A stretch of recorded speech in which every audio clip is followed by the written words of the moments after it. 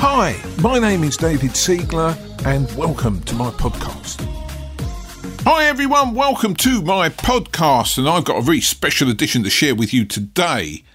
Some of you will know that I work on a regular basis with mentees at Progressive Property, people who've gone through the deal packaging training that we offer there, and we run a mastermind group. So I get to work up close and personal with my mastermind mentees, and how cool is that? And the thing is, the benefit to you guys out there in property sourcing profit podcast land is that I can share general challenges, barriers, stuff that my friends in the mastermind stumble upon. And I'm going to start sharing those challenges with you and just talk it through and see how we can move forward. And one issue that I'm going to share with you today, and I come across it again and again and again and again, is making a lowball offer. Maybe you want to make a lowball offer. Maybe you've got an investor that you're trying to source for, and you know what their criteria is, but the offer you want to make is so cringingly low. So bottom squeakingly low that you're kind of embarrassed about it. And what you think is that it's going to damage the relationship between you and the estate agent. You need the estate agent in your life because they've got loads of deals. So I am going to share with you how we move forward on that. Remember, deal packaging basically is about people, and it's about arithmetic. That's all it is. If you've got people skills and you can do your arithmetic, you can package deals. Doesn't matter if you talk to investors or talk to estate agents. And when I hear from mentees that they know what they want to offer on a particular house, but they say things like, quote unquote, I'm fighting myself in my head.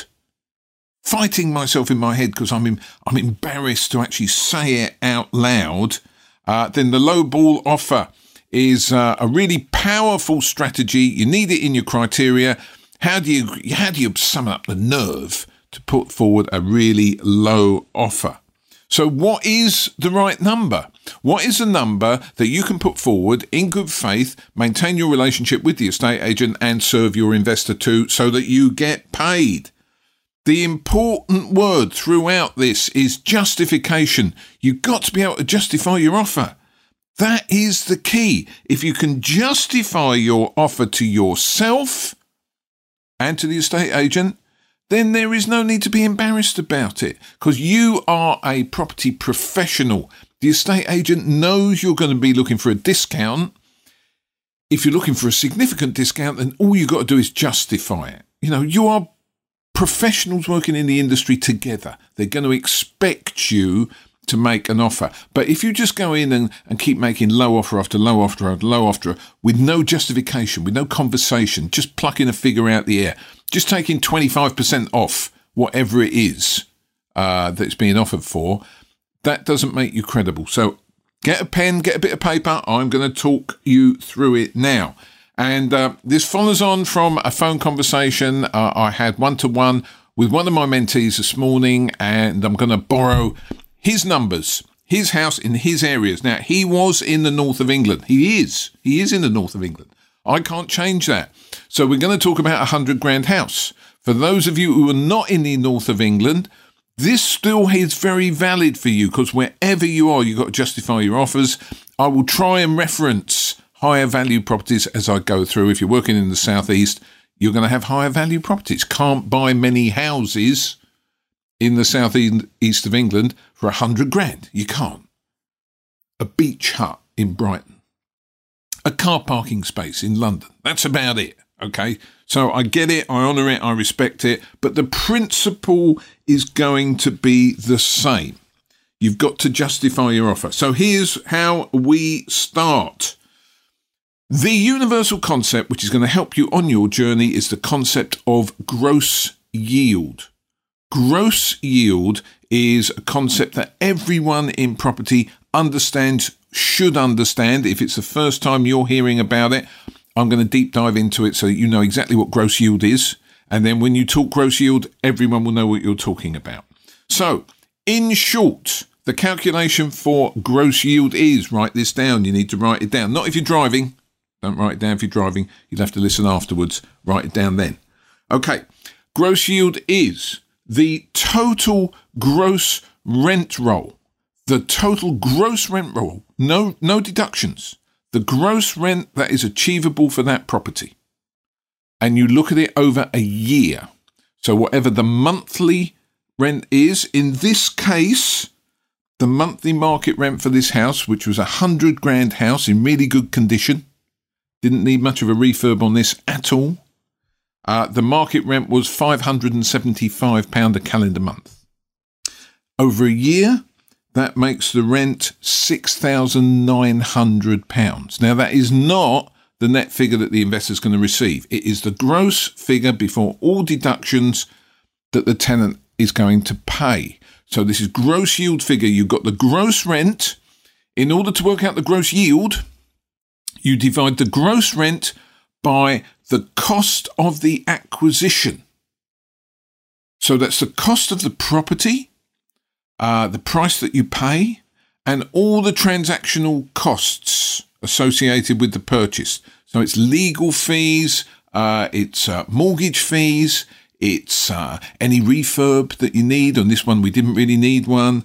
Stamp duty. I'm going to come back to stamp duty. Anything that you have to spend money on to buy the property is part of the acquisition cost. Now, this is what I do, right? And I'll share it with you. And I'm going to have some purists listening to this podcast say, David, you got this bit wrong, you got this bit wrong. But this is just how I do it. I've done it for years. No one's ever queried it in the real world. They haven't, okay?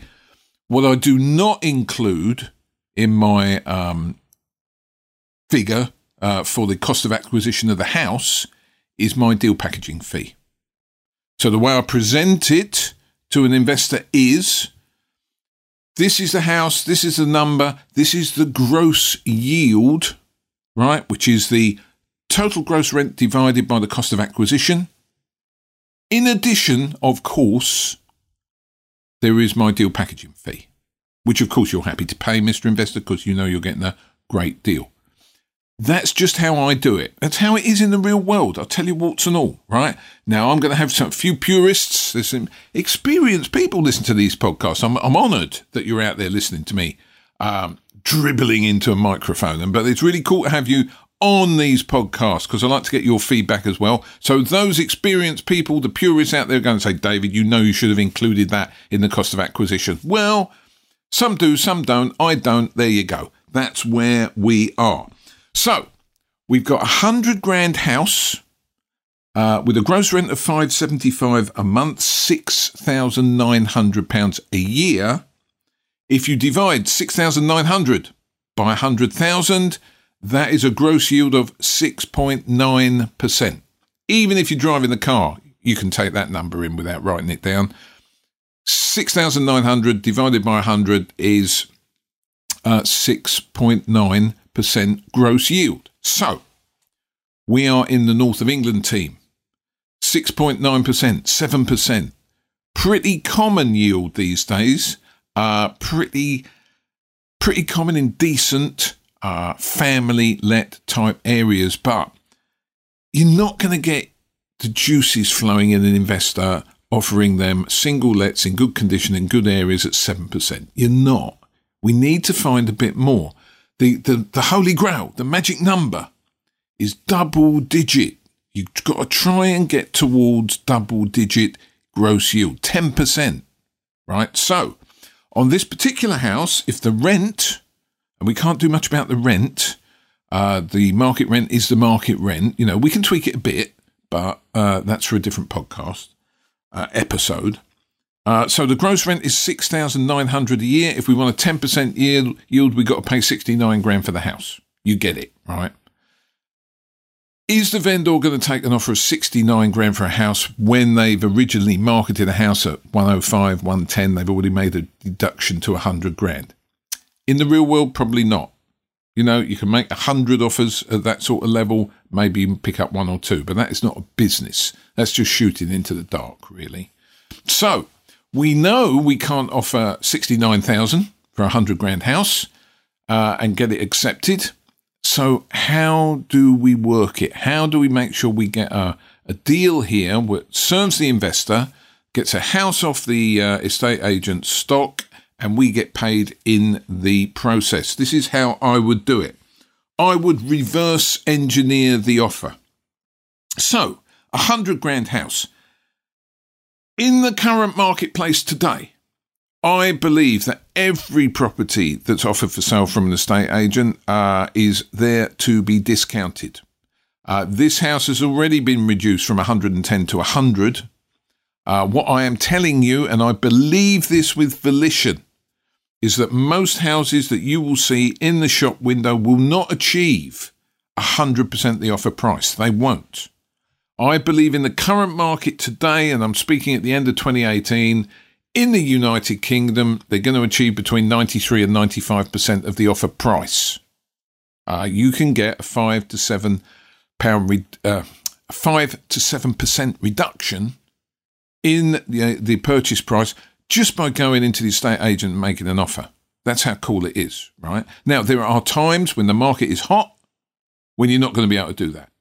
Probably you might get a couple of grand, maybe 3 grand. You're going to have to pay £98,000 for that 100 grand house. But today, I genuinely believe with volition that you can get that house 93 to 95 grand, so long as you've got an investor with all the finance in place and ready to move. That's what it's about. It's about moving, the market moving. That's what it is.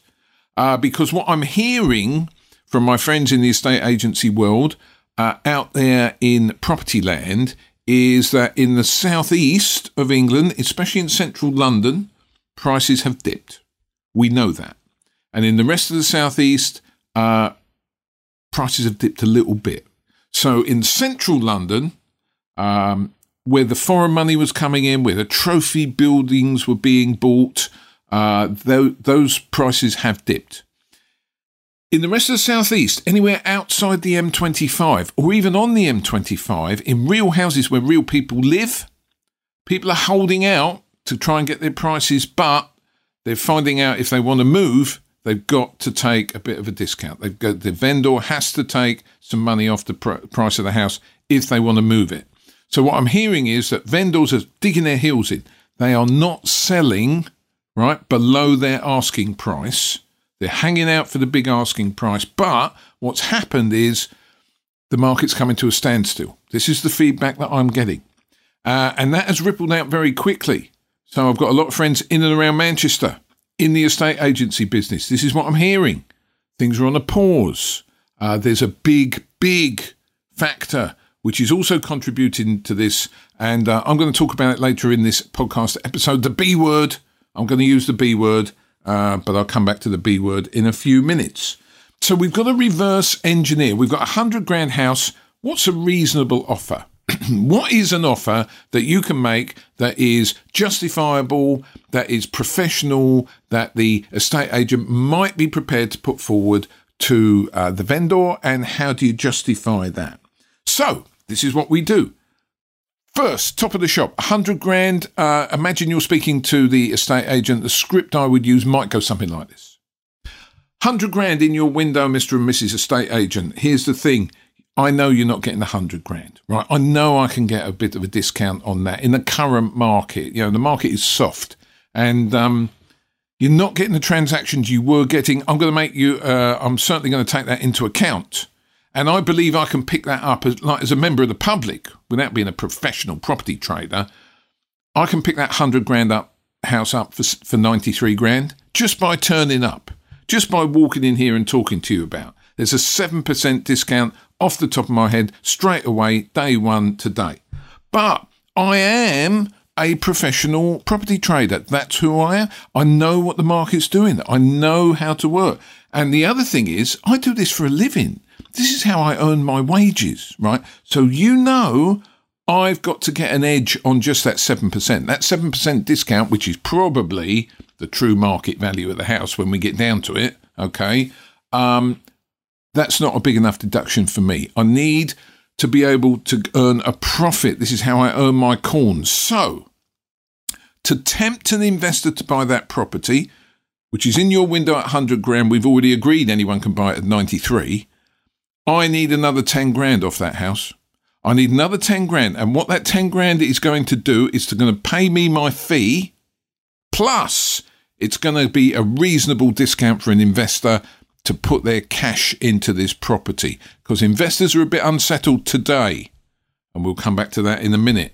But an investor also has to have an edge. And I cannot go and say, I've just agreed to pay 93 grand for a house that's worth 93 grand, right? That's not giving my investor the edge. Okay, so I need another 10 grand off that price, which brings us down to £83,000. But I can't finish there, because that's not all profit for the investor. It's not. They've got transactional costs. They have. So let's work this backwards. Stamp duty. I'm going to come back to stamp duty in a minute, but I want to flag it up straight away, because stamp duty depends on how much you buy the house for. So let's see where we finish up. We've got legals of £1,000. We've got any mortgage fees, any brokerage fees. There's always a little something. I mean, that house is in really good condition, but, there's going to be £1,000, £2,000 somewhere. Even just giving it a good clean can cost you 150 quid, right? So there's going to be something broken. The oven's, a fan might be broken. We haven't turned it on. There might be a little bit damp hiding behind the sofa in the living room, right? So I've got to make an allowance for that. So transactional costs probably, with everything else, going to bring the offer price down below 80 grand. Remember, we were at 83. And then I've got stamp duty. So stamp duty at this level is around a couple of grand. It's 80k. We've got to take the stamp duty off, which is 2 grand plus. So I'm heading down, Mr. Estate Agent, as a property professional here, to serve my investor and to be able to get that house out of your shop so that you get paid. I'm looking at an offer of around 77k. That's what I'm looking at. Now, they may accept it, they may not accept it. But here's the thing. You have justified the offer. You have. And just in case the estate agent is still sucking his teeth and looking at you as though you're not quite right, let's talk about the B word. Let's talk about Brexit. Brexit is having an effect on the property market. This is not a political point. I'm not doing politics. I'm talking about real world property stuff. There's a pause. Investors are holding back. There is uncertainty. They don't know what's going to happen. What's going to happen after March 29th next year, we don't know. But you can use this to your advantage in your negotiation. Brexit is your friend. It is. Because it's entirely reasonable for you to say, Mr. Estate Agent, my investors are holding back. It's got to be something really special to tempt them. We need to tempt them. How do we tempt them? The way that we tempt them is to get somewhere near a gross yield. Remember the calculation for the gross yield? Somewhere near double digits. Now, in this town in northern England, for a good house in a good location with good, easily tenantable, in good condition, we know that the gross yield has been around 7 to 8%.